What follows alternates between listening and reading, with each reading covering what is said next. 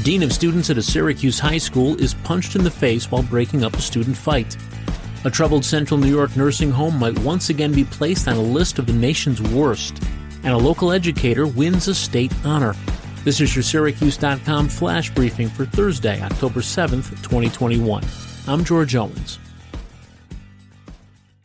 The Henniger High School Dean of Students was punched in the face Wednesday afternoon during a massive brawl among students in the school's auditorium, a district official said.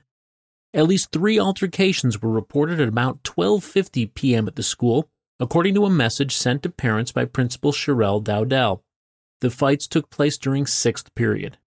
School district spokesman Michael Hennessy said Wednesday night that the school's Dean of Students was punched. The punch was not meant for him. Jeffrey Bellamy is listed as the Dean of Students in the school's directory. The severity of his injuries was not immediately available.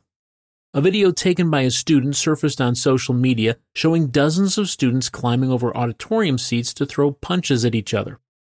2 school resource officers and 2 additional Syracuse police officers responded to the brawl, Hennessy said. There were no reported arrests. Hennessy said all students involved in the altercations were suspended and will be sent to formal hearings.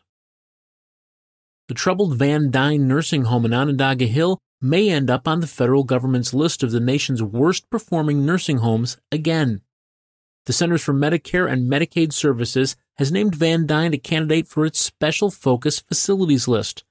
The 88 U.S. nursing homes on that list have histories of serious quality problems.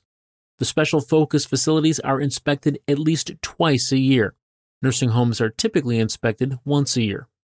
Van Dyne was put on the list in 2011 when it was owned by Onondaga County.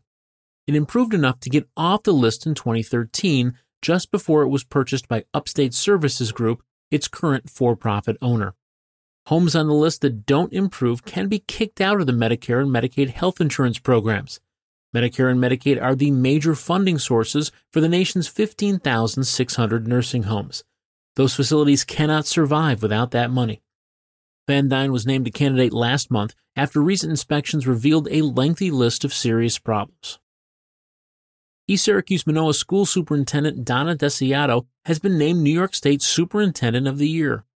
Desiato was chosen by the New York State Council of School Superintendents and will become the nominee for the National Superintendent of the Year. That person is chosen by the American Association of School Administrators. Desiato joined ESM in 2005 after serving as a teacher, vice principal, director, and assistant superintendent in the Syracuse City School District. She has been recognized for helping to close achievement gaps and boost the graduation rate for students with disabilities, spearheading STEM programming and business partnerships that allow students to learn, and leading the district through numerous changes throughout the years. Desiato was the first female to lead ESM and is the first female school leader selected as the Superintendent of the Year in the state since 2016. That's your Syracuse.com flash briefing for Thursday, October 7th, 2021. I'm George Owens. Thanks for listening and have a great day.